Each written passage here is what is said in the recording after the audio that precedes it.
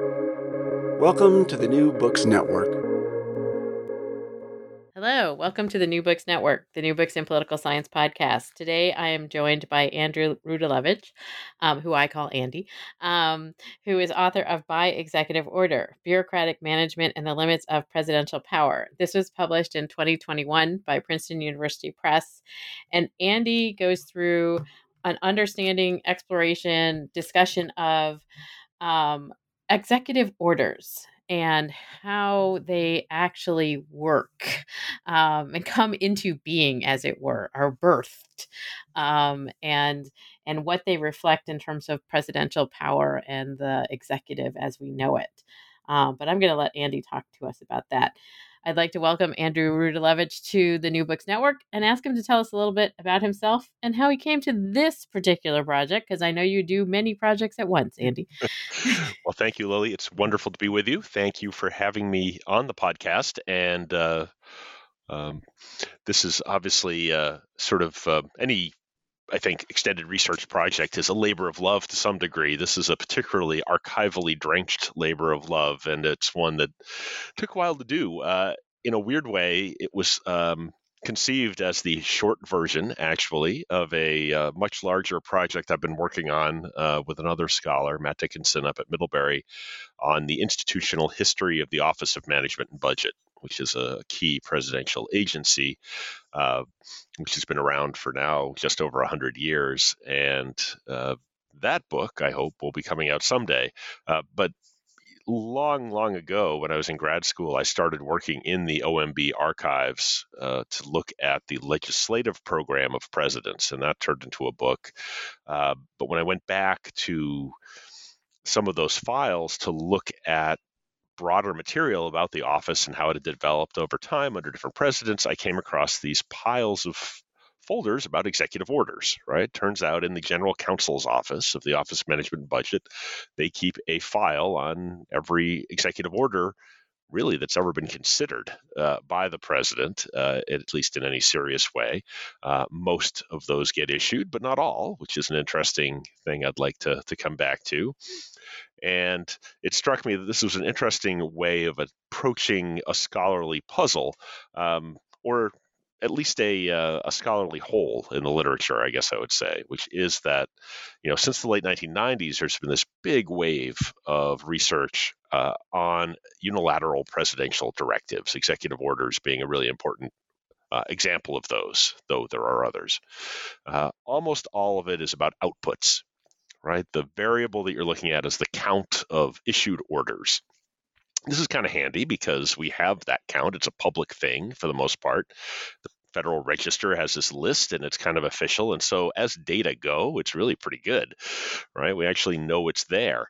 But again, all we have is a count. And so people are trying to figure out, well, when does a president issue executive orders? What conditions matter? Why do some issue more? Why do some issue fewer? Is it about the economy? Is it about partisanship in Congress?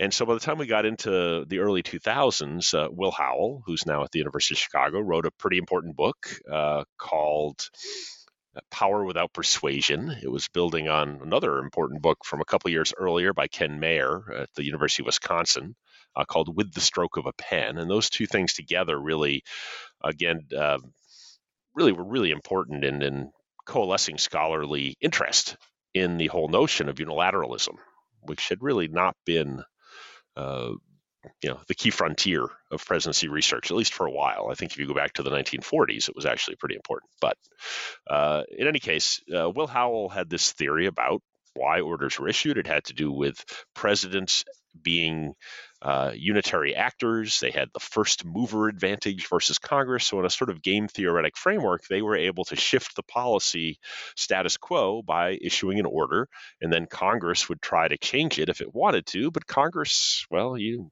look at Congress most days, it kind of sucks, right? They can't do that much. They have collective action problems.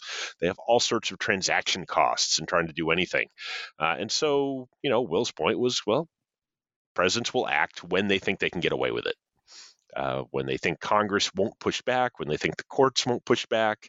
And he put it in this sort of framework of pivotal politics. If your readers are really drenched in the congressional literature of the 1990s, they may remember Keith Crable's approach to that. So all of this was to say that executive orders were seen as very institutional, and presidential behavior was shaped by institutions, but it was shaped by Congress and shaped by the courts. It really had almost nothing to do with the executive branch. The executive branch was a black box. And yet, we know from a whole bunch of literature on public administration, um, not always in the presidency subfield, but in, as I say, public administration, administrative law, other places, that the bureaucracy is a mess, right? We know it's not one thing. We know it doesn't always do exactly what the president wants. And so when I found these files, I thought, well, now we can figure out where executive orders come from.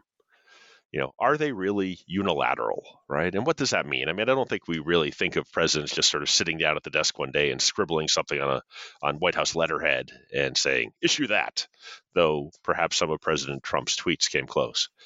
That said, we do think of executive orders as, capital E, capital O, executive orders. They are presidential, and they are to the degree that they have the president's signature on them, but they are actually, as I discovered as I dug into these files, very much products of bureaucracy. A lot of them, in fact, a majority of them, come primarily from the bureaucracy, not from the White House, not from a centralized staff, but rather from a more decentralized, broader executive branch. And turns out that presidents also have collective action problems. Presidents also have to face transaction costs. And so one of my questions is, can we measure those? Can we get a sense of those? How can presidents actually manage this big executive branch? How can they achieve policy change that we will later call unilateral in what's actually a very multilateral world? And I was just talking with my students today about Harding's quote that he wanted to reign and not rule. And this is kind of the structure that we often think about with regard to the power of the presidency, right? That the president has this capacity to make things happen. Of course, Wilson's complaint was that the president couldn't make things happen. And the discussion, as you say, with regard to executive orders is they seem like that is this kind of regal or monarchical move, and its title is even kind of that way. And yet they aren't that. Can you explain for those who are not drenched in the science of PEP, presidents and executive politics section, exactly what an executive order is and how it's different from, say, congressional legislation or other moves by the executive? Okay, well, so the short version, and you're right to head off the long version, is that an executive order is an order to people in the executive branch by the president to do something. And so it's not an order to, woman on the street. It's not an order to Congress. It's an order to someone who works theoretically for the president. And therefore, it has to be authorized. The president has to have the power to issue that order, either from the Constitution or from a law that delegated him that power. And so, that's not to say that executive orders can't be really important. Obviously, if the president, issues an executive order that shapes oil imports, right? Or something that says that in order to do business with the federal government, you have to have a minimum wage of a certain amount, right? That order is technically to the people who write the contracts in the federal government with private sector entities. But in fact, obviously, that's going to have a big impact. If you want that contract, you have to change your practices, and you're probably going to change them for all your employees, not just the ones working on federal contracts. Housing discrimination orders, and of course, orders that are linked to the military, like Franklin Roosevelt's infamous executive order, basically authorizing the creation of zones from which Japanese Americans would be physically removed during World War II on the West Coast, right? Those are, again, they're two executive branch personnel, but they have big impacts, or can have. Some are much less important, right? They deal with procedural matters inside the bureaucracy, or even create a new seal, right? Something you can put on your OMB T-shirt, for a given agency. And so again, they vary wildly, but they do have this sort of idea behind them of being fast, right? President Obama said, "We can't wait, therefore I'm going to issue all kinds of executive orders."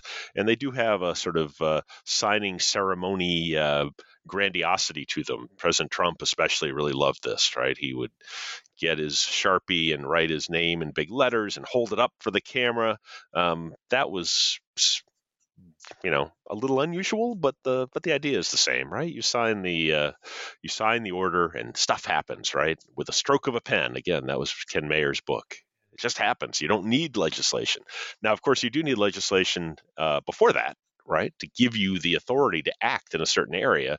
And often what you're doing as president is telling an agency, Congress passed this law, and here's how I want you to interpret it. Here's how I want you to implement it. Now, if people, either in the private sector or perhaps even in Congress get angry at the way that the president is doing that, there are ways they can push back. But it is effectively a means of controlling bureaucratic behavior, right? And often, using existing law and pushing it in new ways. And in terms of the role of the president as being the person who has to direct the bureaucracy, has to direct the executive branch, an executive order is essentially an arm of the capacity of the president to do that. Right. So, I mean, the president's got, 3-ish million employees, right? There's a lot of federal employees out there. This is, before we even get to the armed services and so forth. And, what are they all doing, right? They obviously have their own mandates in the law to act in certain ways and carry out certain functions. But in terms of presidents wanting to, change the way, say, the Clean Air Act is implemented, or we saw with President Biden, OSHA, right? He wanted the Occupational Safety and Health Administration to require people to be vaccinated at large workplaces. Now that got shot down in the courts, right? And but nonetheless, you have this desire of the president to move policy forward. You've got this big executive branch. It's grown dramatically over the last 100-ish years. And so there's more opportunity for presidents to act because Congress is quite gridlocked, and increasingly so. They have motive to act. And of course, they have means. They have executive orders. They have other kinds of directives, think the Emancipation Proclamation, right? Technically, that's a proclamation and not executive order, but they're all kind of in the same broad category of, again, unilateral presidential directives, which is... It was an early form of a tweet. Yes, you could put it that way. A little more, went over the character limit, I think. But that's what Lincoln gets for spelling out, dates and things like that. But yeah, so it's a way, I think, of managing the bureaucracy. And of course, the bureaucracies out there, they want policy change too, and they're going to propose things to the president.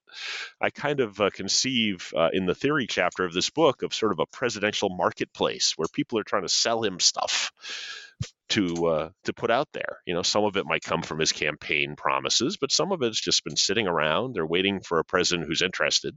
You have White House staffers in this market too.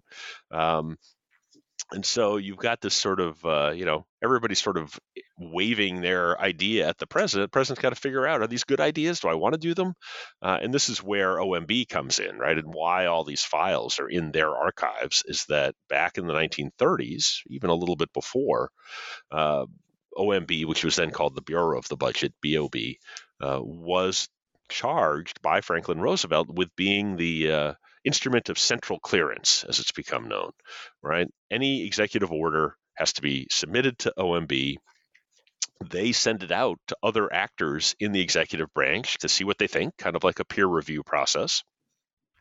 Comes back to OMB, they decide whether this is a plausible idea or not, and they will then send it to the president for signature. Actually, there's another step along the way, which is to the Justice Department for legal vetting, just to make sure that it actually is within the president's powers to do this. Form and legality is the phrase they use. So central clearance actually is a really important institutional continuity across presidents of all kinds of parties and personalities. And it provides protection to the president. And in fact, that phrase is used frequently, sometimes in OMB memos, sometimes by observers. And think about it, if executive orders are simply sort of this offshoot of presidential unity, why on earth would the president need to be protected from the executive branch, right? So you already get the sense that there's more going on there. And so central clearance gives the president sort of almost a cost benefit analysis. And sometimes, the president might decide, well, this is costly, I want to go ahead anyway. Sometimes these things will get shot down. And sometimes, even maybe most dramatically, the president himself will have an idea for an executive order and it will go through this process and it won't get issued. Right. So I have a couple of fun examples of that, including a written order by Jimmy Carter. It says, give me an order, make it strong, and no order ever happens. It is this classic sense of Neustadt, right? Of Richard Neustadt's presidential power, where at the very beginning he talks about Harry Truman kind of making fun of Dwight Eisenhower, and Eisenhower is supposedly going to be sitting at his desk thinking about his army days wistfully, saying, do this, do that. And then Truman, again in Neustadt's telling, just comments that nothing will happen. And Ike is going to get really peeved. Now, something usually does happen, right? But it's possible, for the president having proposed an idea to get the kind of feedback that will convince the president that maybe it's not a good idea, or even if he still thinks it's a good idea, that there's just too much resistance. And so bureaucratic resistance turns out not in the sort of, again, the sort of headline Trump fashion, where you've got people writing op-eds about how they're resisting, but rather just ordinary organizational feedback and pushback against ideas that people out in the executive branch think are bad ideas for whatever reason. And so a lot of orders, as I hinted at, actually don't come to fruition. There's a lot of proposals out there that wind up just dying somewhere along the way. And many others take a long time to issue. So again, this sort of idea that presidents just sort of sit down, issue an order, it happens immediately. It may be faster than legislation, though not always, but it's often going to be subject to a lot of debate, a lot of deliberation, even inside the executive branch. And so, you have Congress, you have the courts. Yes, they matter to presidential decision making, but the executive branch matters a lot. And I give more stories than anybody really wants to read about some of the examples of that process. And one of the things that you're doing, and you talked about this already, is that as you say, you can quantify how many executive orders have been issued. You can sort of peg them to, this agency or this department or that department.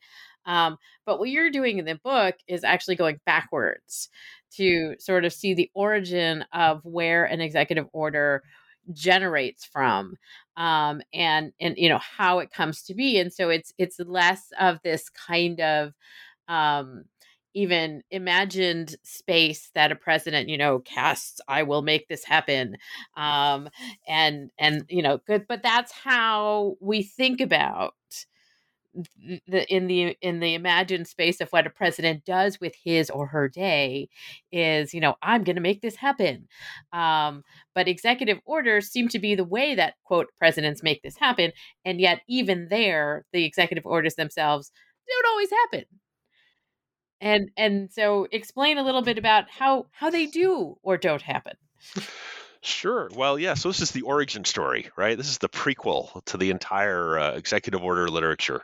And I only regret I don't have the entire Marvel universe, to illustrate it with. It is, yeah. There's a whole, a whole bunch of orders that are coming into OMB and being sort of, waved around in this marketplace. As I say, there's a process in place by which these orders are kind of peer reviewed. There's a sort of, it's all pretty routinized at this point. So again, you go into these specific files that are linked to an individual order or proposed order, I should say, and you see the memo that whatever lawyer is tasked with it at OMB sends out to all the agencies that he thinks might be interested in this. They get comments back. Now, sometimes the comments are, "Why did you send this to us? We don't care." But often they get back, pretty detailed feedback. Page 6, really bad. Are you really going to let the Treasury Department get away with that? And then there are, others that are, just kill this order. This is illegal. It's a bad idea. It's badly written. Occasionally there's praise. A lot of, sort of no objection. We're not in love with it, but we really don't care that much. A lot of it, of course, from the agency's point of view, is making sure that other agencies aren't trying to steal their turf, and that the process for if a new advising process is being set up or a new task force, or, they may point out potential difficulties in implementation given other pieces of the law that the drafter might not have thought of.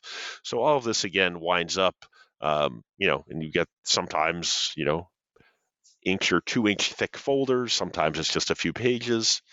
And, I was trying to figure out, a few things, one of which was under what conditions will presidents sort of rely on their centralized White House staff to draft these orders? Under what conditions are they likely to rely on the wider bureaucracy? I wanted to measure how long this takes generally.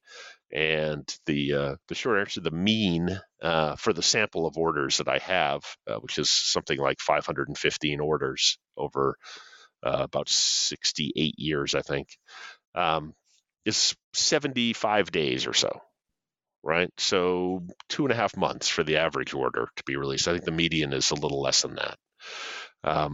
But some of them go on for years and years. And then, as I said, some of them don't happen at all.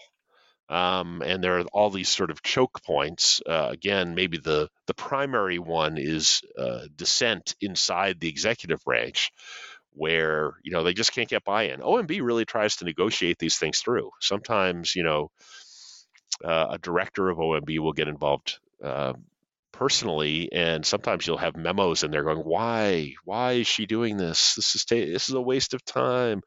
And sometimes I have a long narrative in the last chapter, actually, which is about implementation of executive orders, but dealing with a series of orders that were issued about coyotes in the American West, especially on federal land.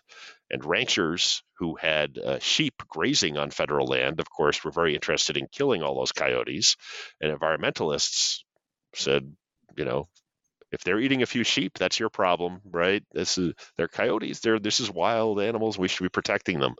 And so there's 10-ish years of subsequent orders as both sides keep lobbying successive presidents. And so ultimately, President Reagan says, "Yeah, kill all the coyotes. I don't care." But there's a long period up to that, and some of the internal disputes are hilarious, actually. So generally, yeah, I mean, intra-executive dissent is the main way in which orders fail to come to be. OMB, of course, itself, will sometimes anticipate that kind of dissent. Sometimes it will find its own issues. Sometimes it will say, this shouldn't be an executive order. Maybe it should just be a press release. Maybe, couldn't you just call up the department head and say, hey, do me a favor, instead of putting it in executive order form, right? There is a certain, gravity to an executive order as they see it. And presidents can override that. Ultimately, they can issue an order if they really want to. And you have some, at least anecdotal cases from especially the Trump years, where some stuff that you wouldn't expect to see rhetorically in an executive order, get into the mix. That's another, actually, it's been a spin-off research project looking at some of that. I can happily come back to that. But yeah, I mean, about 12%, interestingly, at least of my sampled. Now, I should note that my unissued orders are not a random sample. So the issued orders, I have, a good idea of what was issued. I know the universe of issued orders. I don't know the universe of unissued orders. Best estimate is about 1 in 5 sort of serious orders does not get issued. So that's a pretty high death rate, if you will, right? And that's derived both from what I found in the archives, but also from some interviews with general counsel staff at OMB over a couple different administrations. But about 12%, they are approved by the bureaucracy. They're approved by OMB. They're approved by the Justice Department. They go to the White House and they're not issued. The president decides not to do it. And there's one interesting example that comes to mind from the Johnson administration, Lyndon Johnson. I don't go quite so far back to Not the Andrew. Andrew Johnson administration, though he issued executive orders too. And they weren't great. But anyway, the Lyndon Johnson, they're trying to push through. His White House staff is really on board with trying to get through some language that would basically, again, shape contracting by the federal government in such a way that you would only give contracts to companies that were accessible to low-income populations, which would often mean, not out on, suburban, research parks that you could only reach by highway. You had to take into account whether there was housing nearby, transportation nearby, right? Really, it was part of the civil rights agenda of the administration broadly, though it wasn't framed quite that way externally. And you have all this back and forth, and ultimately you have a note from the president back to, I think it was Harry McPherson, who was one of Lyndon Johnson's staffers and really invested in this, that basically says, no, sorry, maybe Nixon will want to do it. By that time we had gotten to the very end of the Johnson administration. Of course, Nixon did not want to do it. Intriguingly, though, there is a little later, OMB itself revived this because Nixon, of course, was getting hammered on civil rights issues. And OMB said, hey, there was this idea and maybe we should do it now. And the White House said no. But these ideas don't always die, and that's sort of an interesting case too. Sometimes they do linger. Interesting case, for example, of the Bush administration, George H.W. Bush. There was a push towards the end of his term by the Department of Health and Human Services to ban smoking on federal property, including federal buildings, right? And, you, of course, Lily, are far too young to remember the 1980s, but I remember I've going flown into on those airplanes. I've been in the smoking section on the airplanes. I'm not that young. Yeah, there was smoke everywhere. People can't quite conceive of that now. But so that was just sort of a thing you could do. And interestingly, right, there's actually, well, it's not surprising, I guess, that there's a lot of pushback, from federal employees, from unions, actually. Some of the unions seem to actually really want to defend the right to smoke. Others want to make it an issue for collective bargaining. So if they give it up, they can get something else. In any case, there's a lot of pushback. There's a lot of discussion. The secretary of HHS is gung-ho for this. And again, it gets all the way to George H.W. Bush's desk, and he decides, no, we're just going to let it go. But then comes Bill Clinton, right? And it's dead, except it's not dead because lower-level careerists in HHS, say, well, Clinton, he's into regulation. Let's see what we can get them to do. And they get I guess it was Donna Shalala, right, who was the secretary of HHS then. She goes on board. And even then, though, it takes like 3 more years. And Elena Kagan, of course, now Justice Kagan, who was on Clinton's domestic policy staff, she was an awesome note taker. I guess that's how you get to be a Supreme Court justice. So she has a really useful set of files in the Clinton Library files. So these are separate from the OMB ones. And again, wherever I could, I would try to triangulate information from presidential libraries, from private papers, and obviously from secondary sources as well. But Kagan, there's actually, this is a small but maybe telling thing. After they finally issue this, right, something like 6 years after it's been first proposed, she actually has this list of talking points, of frequently asked questions, we would call them now, right? A white paper that, whoever goes out to defend this policy is going to be able to read. And one of the bullet points that's proposed is, why did this take so long? And she just X's it out. We're not even going to talk about that. I don't want to think about this anymore. And so, yeah, these take a while. There's a lot of dissent and discussion, and even things that, you might think a president would be able to push through, can just take a while. And it gives, again, this insight. That's why the subtitle is about bureaucratic politics. I actually, my original working title for the whole book was called Bargaining with the Bureaucracy. And I still kind of like that. It turned into a chapter title. But the good people at Princeton said nobody will buy a book called Bargaining with the Bureaucracy. You have to have executive order in the title.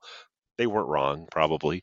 But it is kind of about that, right? It's about the bargaining with the bureaucracy. And presidents are not, necessarily passive in this. I don't mean to imply that they're helpless, right? Indeed, my sort of vantage point is thinking about how can presidents get the most out of this huge, far-flung bureaucracy, but also recognizing that it is what George Krauss in a terrific book now 20 years ago probably called a two-way street, right? Both the president and the bureaucracy are driving sometimes at each other, sometimes parallel to each other, and you have to look at both as they interact with each other. And in in terms of the work that you're doing in this book on sort of the generative nature of these executive orders, um, there's often, again, this is sort of where the public interacts with them because they don't see a lot of this going on at OMB and the sort of vetting part, or the conversations in the bureaucracy. All that the public sees is if there is an executive order, then it has to be implemented, and who's in charge of it. And you start the book by, sort of capturing those early days of the Trump administration with the executive order, and the travel ban. And one of the points that you make in using that example is that there wasn't any of the backstory. Can you explain why that particular example helps to elucidate the whole rest of the book? Yeah, it is the exception that proves the rule, I think. We all know that executive orders are important, but what we haven't studied as much is that the executive branch is important to executive orders. And I thought the travel ban story, besides being a kind of a great hook, does illustrate that nicely. It's, just to remind listeners that, about a week after he took office in January 2017, President Trump issued an executive order that became quickly known as the travel ban because it was trying to implement promises he had made during the campaign to ban the entry of terrorists into the country. Terrorists, as they showed up in the definition of the executive order, effectively were people from a number of Muslim majority countries. So, there are lots of questions. One is whether the president has power to issue such an order. And, a number of years later, of course, the Supreme Court ruled on a successor to that executive order and ruled the president did indeed have power under the Immigration and Nationality Act to issue it. But that order was written, as I say, issued just about a week after. You have to go a little further back. Remember that President Trump had fired his transition team just after winning the election. Chris Christie, the governor of New Jersey, had been put in charge of the transition. He had sort of run a very traditional transition, collecting all kinds of ideas. How would we translate your campaign promises into executive orders or legislative proposals? Here are the staff we think you should hire, et cetera, et cetera, et cetera. Remember, people made fun of Mitt Romney's binders full of women. Well, most transitions do just that. They have binder after binder of stuff. And so the, that was all thrown away. I mean, Christie in his memoir says literally dumped in the dumpster outside of Trump Tower. And Mike Pence took charge of the transition. But, they had cut down amazingly on the amount of time they had to prepare any of the substance. They had seconded a number of congressional staff to kind of work on drafting executive orders. There were a lot of them going around. But, these weren't necessarily folks who had a lot of deep background in the substantive areas and what was going to need to happen for this to actually work once it was issued. And Homeland Security and the State Department and even the Defense Department, there's a lot of people out there who were living with immigration, how it works. If you just think about the physical process of arriving at an airport, right? What actually happens? And so, none of those people were consulted. They were basically told this is going to happen. There's some colorful language that was used to describe their sort of being blindsided by this, including John Kelly, who at that time was the Secretary of Health and of Homeland Security. Of course, later White House Chief of Staff.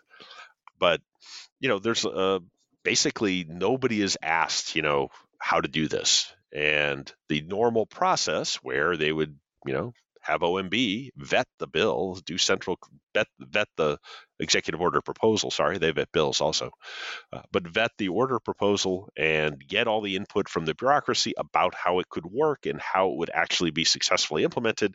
None of that happened, right? So President Trump issues the order, and you'll remember maybe people started showing up at the airports to protest because it was seen as discriminatory. But leaving that aside, right, whatever the merits of it, it didn't work because they hadn't thought through what might seem like obvious questions, but are not necessarily obvious except in hindsight. What about green card holders, right? What if you are not a U.S. citizen, but you do have a green card? Are you allowed to come in? The answer was maybe, no, wait, yes. What if you're already in the air when the order is issued, right?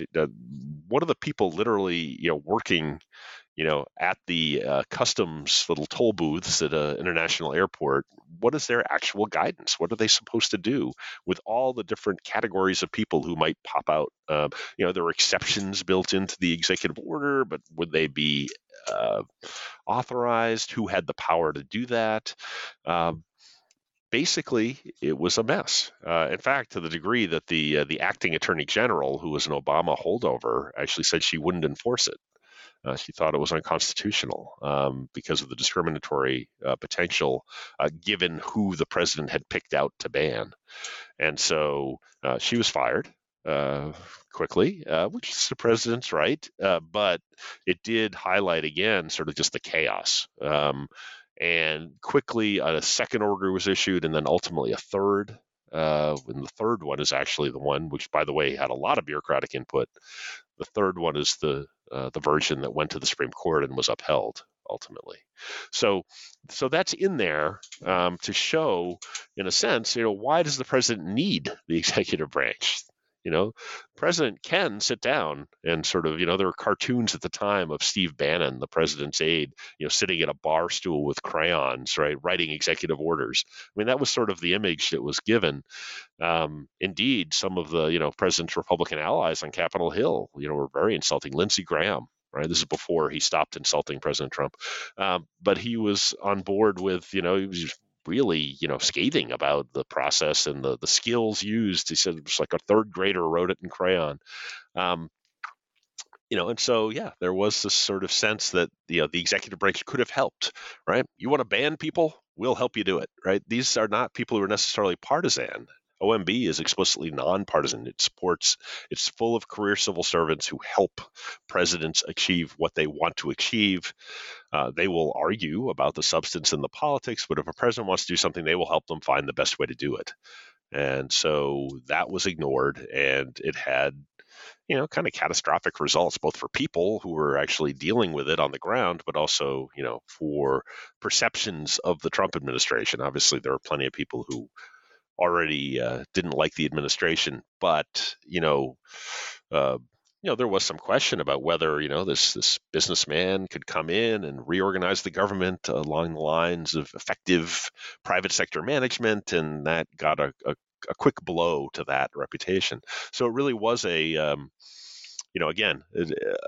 just sort of the shadow case, if you will. I don't know. I'm trying to think of I'm trying to think of the right social scientific jargon for it, but effectively, yeah, I think the exception that proves the rule is the right way to put it. It really was a place where the normal process was not followed, and it had bad results, both substantively and politically, for the president.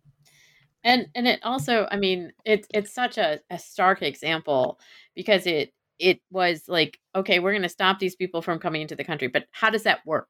Right? That's always the question I ask my students about, like, how does the executive branch work? Does the president go around executing the law? And what does that look like? And executive orders are a kind of similar component in terms of, like, the president wants something to happen. They get elected on the basis of saying that something is going to happen. And they're going to do it in this way according to existing law. But how does it actually function? And you have this example of, like, the problem was how to implement it. And as you talk about in the book, the implementation is important, but the backstory is also anticipation of how to implement, which goes to this question also of the power of the executive branch, I think. Um, and so, can you explain a little bit about how the executive orders themselves, as situated before they come to be, before they come to fruition, as well as what the president wants, is a kind of demonstration of some of the power associated with the branch? Yeah, well, I think to your first point, the implementation is very much something that's argued about, during the formulation process. And it's a lot of the feedback that comes back from the agency saying, well, you could do this, but it's not going to work because of ABC. Or why are you giving it to that organization to implement because they don't know what they're doing? Um, Sometimes they say we should do it. Sometimes they don't want to do it, right? And they, or sometimes they'll say, do you know that there already is this organization created 3 presidencies ago that could do this? There's a lot of institutional memory. Part of the power of the executive branch isn't just knowing where the bodies are buried, knowing what has been tried before, what has worked and not worked. It's true, I think, that the bureaucracy generically is risk averse. Um, but nonetheless, there's a lot of expertise there. It's the whole point, right, of having, uh, a career civil service really is to protect that expertise and to, make sure that it sticks around for more than one term of a president. And so, yeah, part of that power really is about knowledge in a way, and again, presidents, it's not infallible, and presidents may wish to do something new that the you know careerists in an agency are really set against, and they have to use some of their drive. You will get again, White House staffers propose plenty of executive orders themselves, and some of them are trying to really reshape the way that bureaucratic behavior occurs. So interestingly, the longest issuance period, right? If something is just delegated to the bureaucracy completely or kept completely in-house, um, there's a phrase in transaction cost economics, the make or buy question, right? Should you make this thing in-house or should you buy it somewhere else? And I adapt that somewhat, right? So should you make it in the White House or should you buy it from, I don't know, the Department of Labor?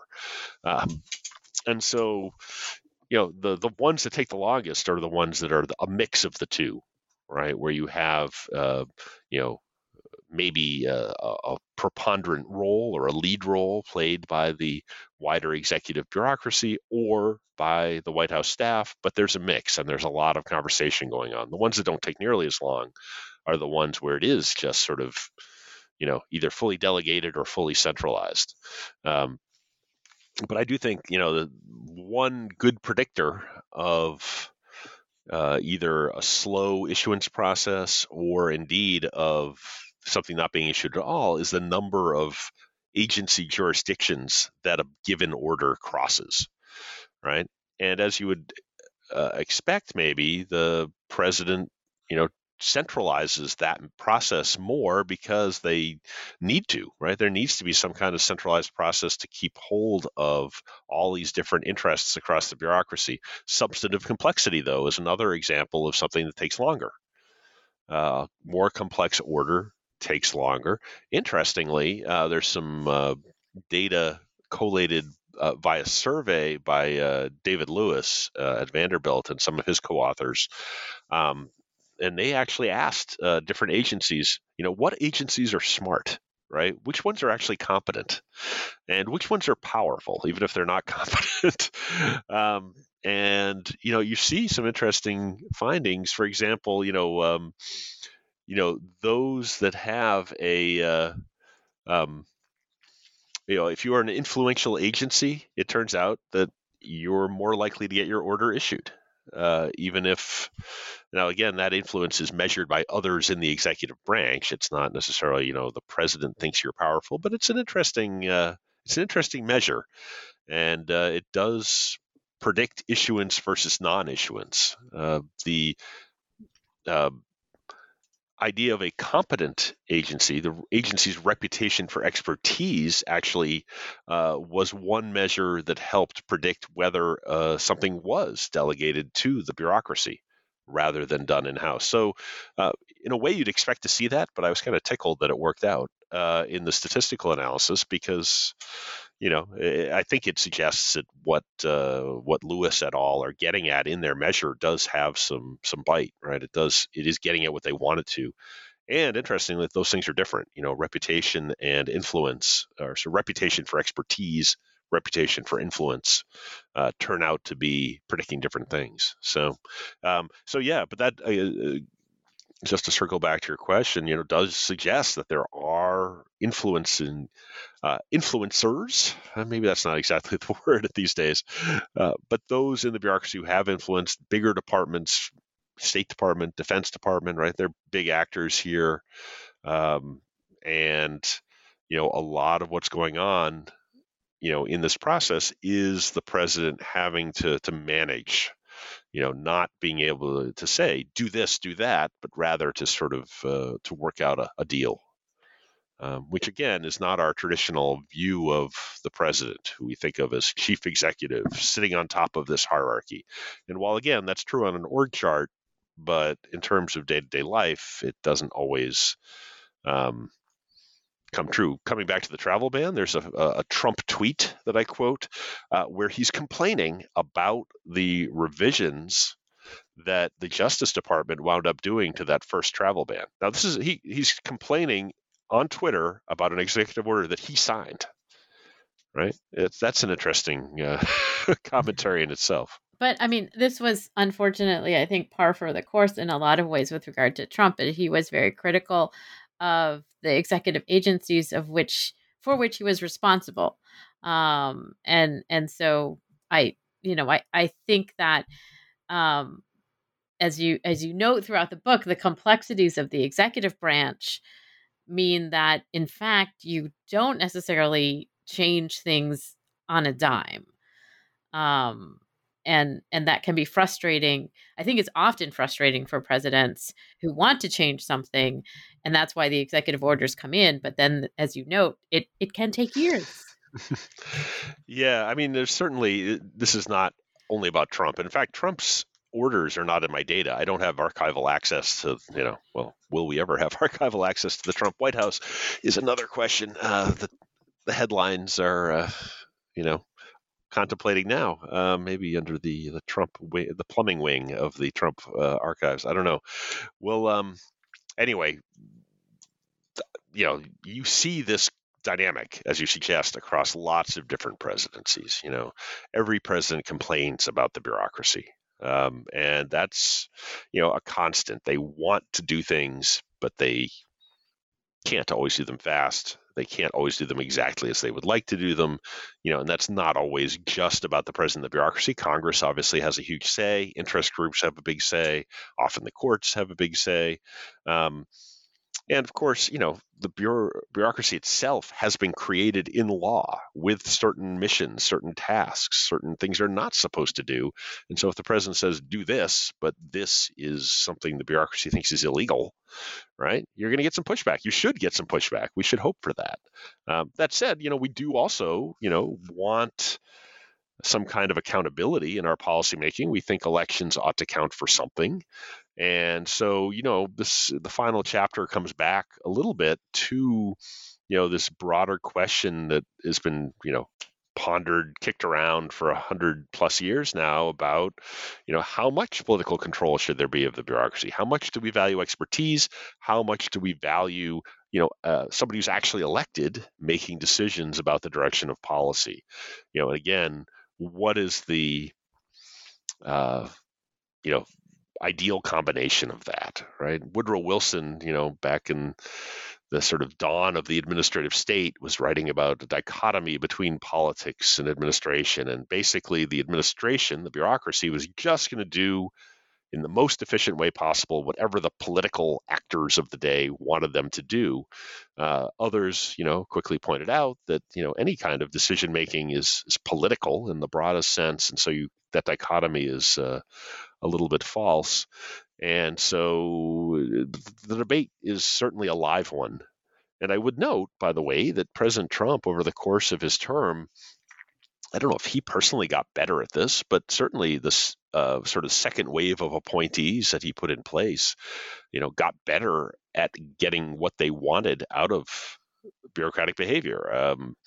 You know, President Trump continued to rail against the deep state, but really he should have been writing love poems to the deep state. That is how almost all of his policy got implemented. Look at immigration policy. It's all, executive action. None of it is legislative. The big tax cuts in 2017, we could look at the criminal justice bill. There's a handful of things that were passed that he pushed for legislatively. But, the things that we're going to remember, I think, about Trump administration's impact on policy are going to be because, his White House or his appointees figured out a way to achieve things, even bizarrely, right? I mean, the first impeachment of the president was about holding up money to Ukraine, right? And it was done by figuring out in OMB, right, how to actually do that. Legally, they argued. Not everybody agrees it was legal, but nonetheless, they looked to ways, how can we implement this? The National Emergency Act invocation regarding the southern border. How can we work through existing channels, right? And again, you may not like the policy, but these pathways of achieving policy implementation were figured out. Again, not through some grand legislative signing ceremony, but through mostly careerists working to let their political bosses know how they could do something they wanted to do. And again, this goes to sort of our understanding of the complexity of the implementation of executive power or executive agenda by a president, because the president's influence on Congress or with Congress is often, particularly in these days of very narrow majorities, often limited. Yeah, implementation, I think, is the next frontier of this kind of research. And I waved my hand at it in the last chapter. I had originally hoped to have a whole chapter on implementation, but the data is hard to get, right? It's, those executive order files end when it's issued for the most part, right? So it is the prequel, but I don't know.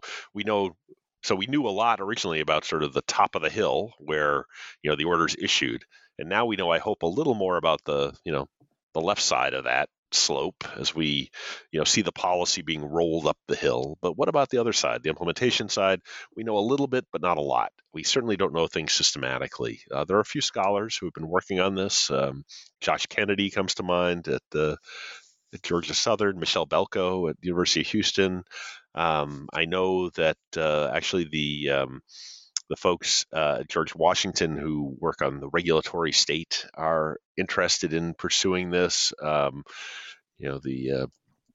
So it's just a question of, again, trying to think of data and getting at access, right? We don't always, it's not always transparent what's going on in the executive branch. And so these, there's a whole wave of people trying to figure out whether signing statements, for example, made any difference to the way laws were implemented. It turns out to be really hard to do systematically. I think implementation of executive orders likewise, but we do have some, certainly anecdotal evidence of slippage. Bill Clinton actually complained in an interview a few years after his presidency how, yeah, you can issue orders, but you never know if they're implemented. Periodically, OMB will have these sort of project implementation, where they try to figure out things.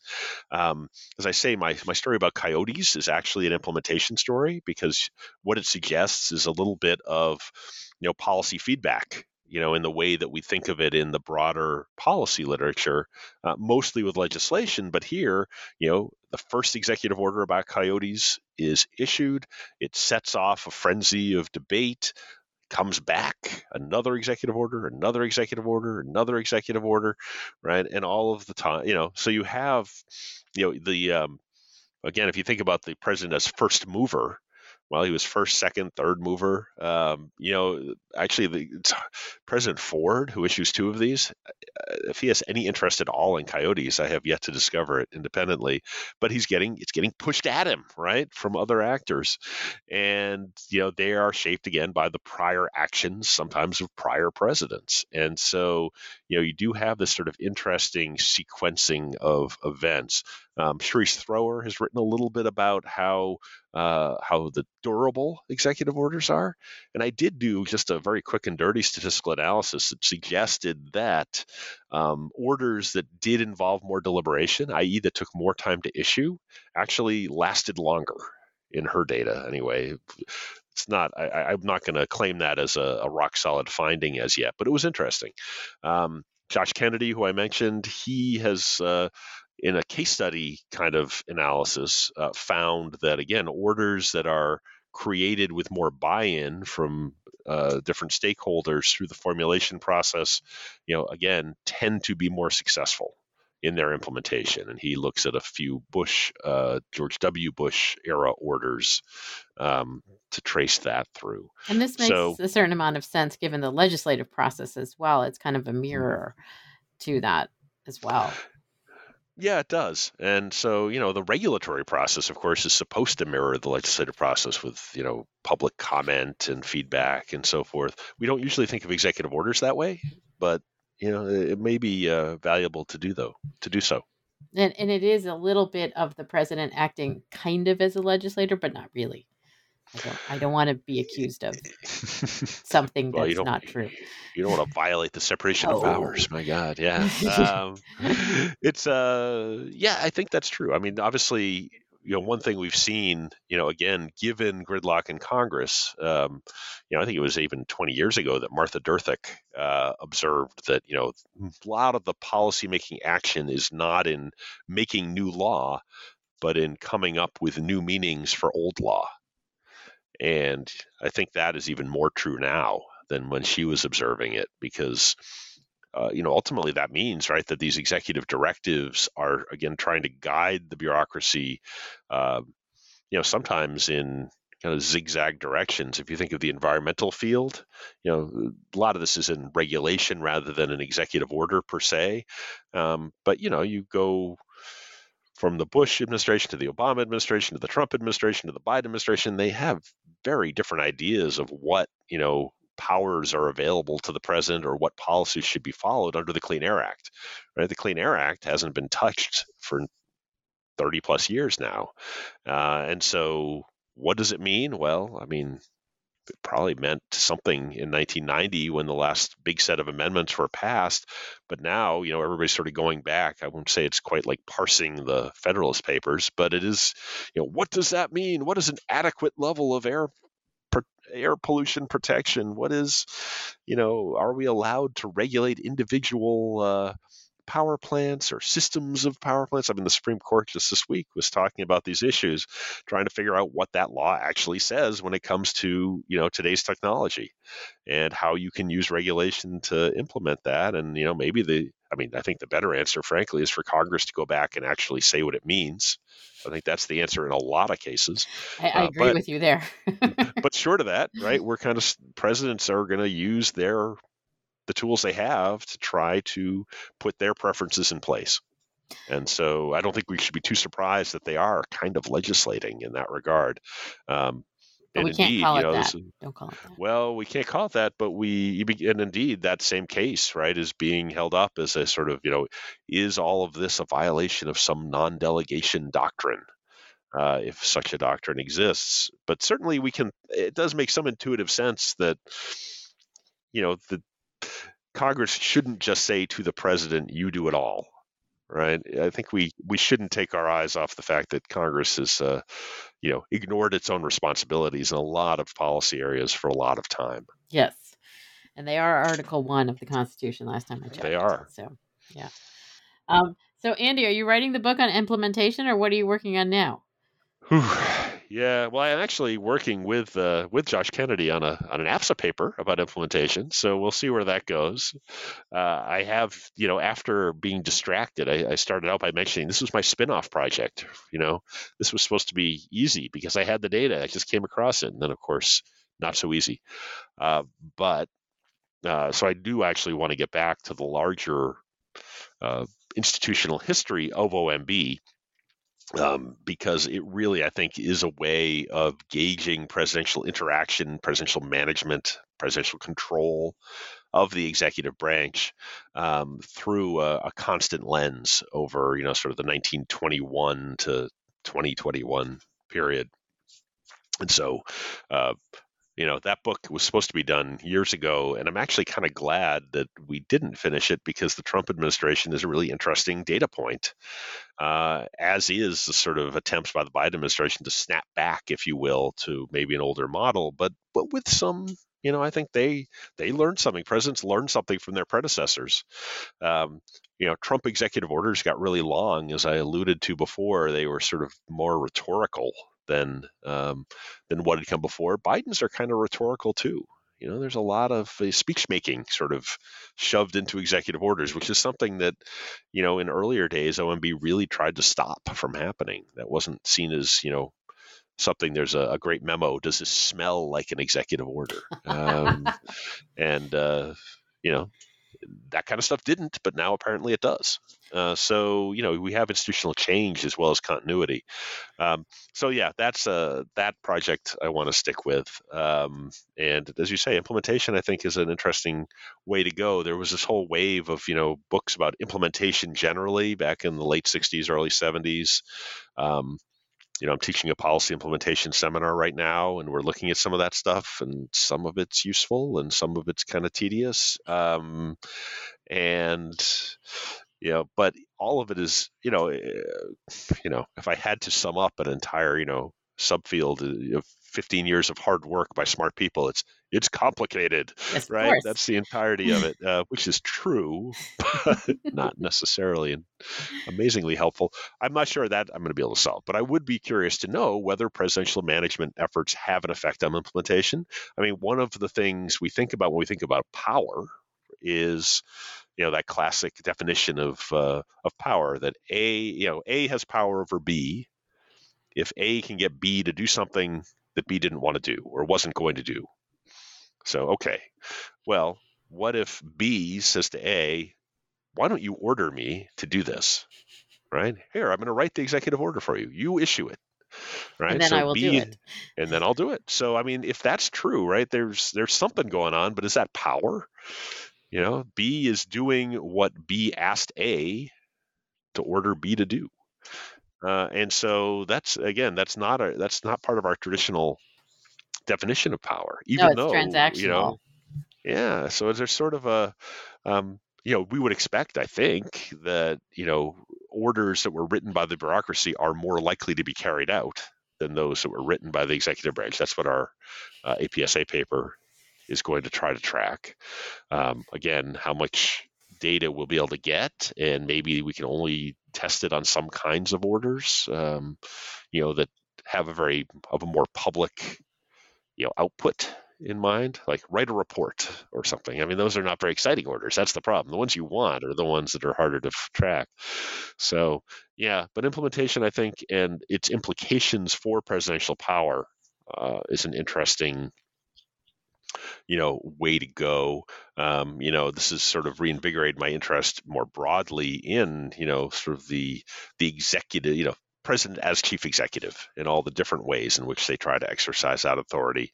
And that, goes back to, again, earlier work on the administrative presidency, the role of appointments as well as, process. So people and process, I guess you could say.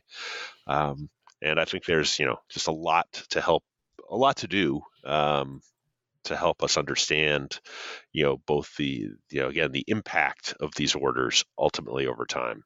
Well, I hope when the next book comes out, if it's about OMB or implementation, you'll come and speak with me about it on the New Books Network. I would be delighted to do so, and I hope we will not be too elderly when that occurs. I hope not.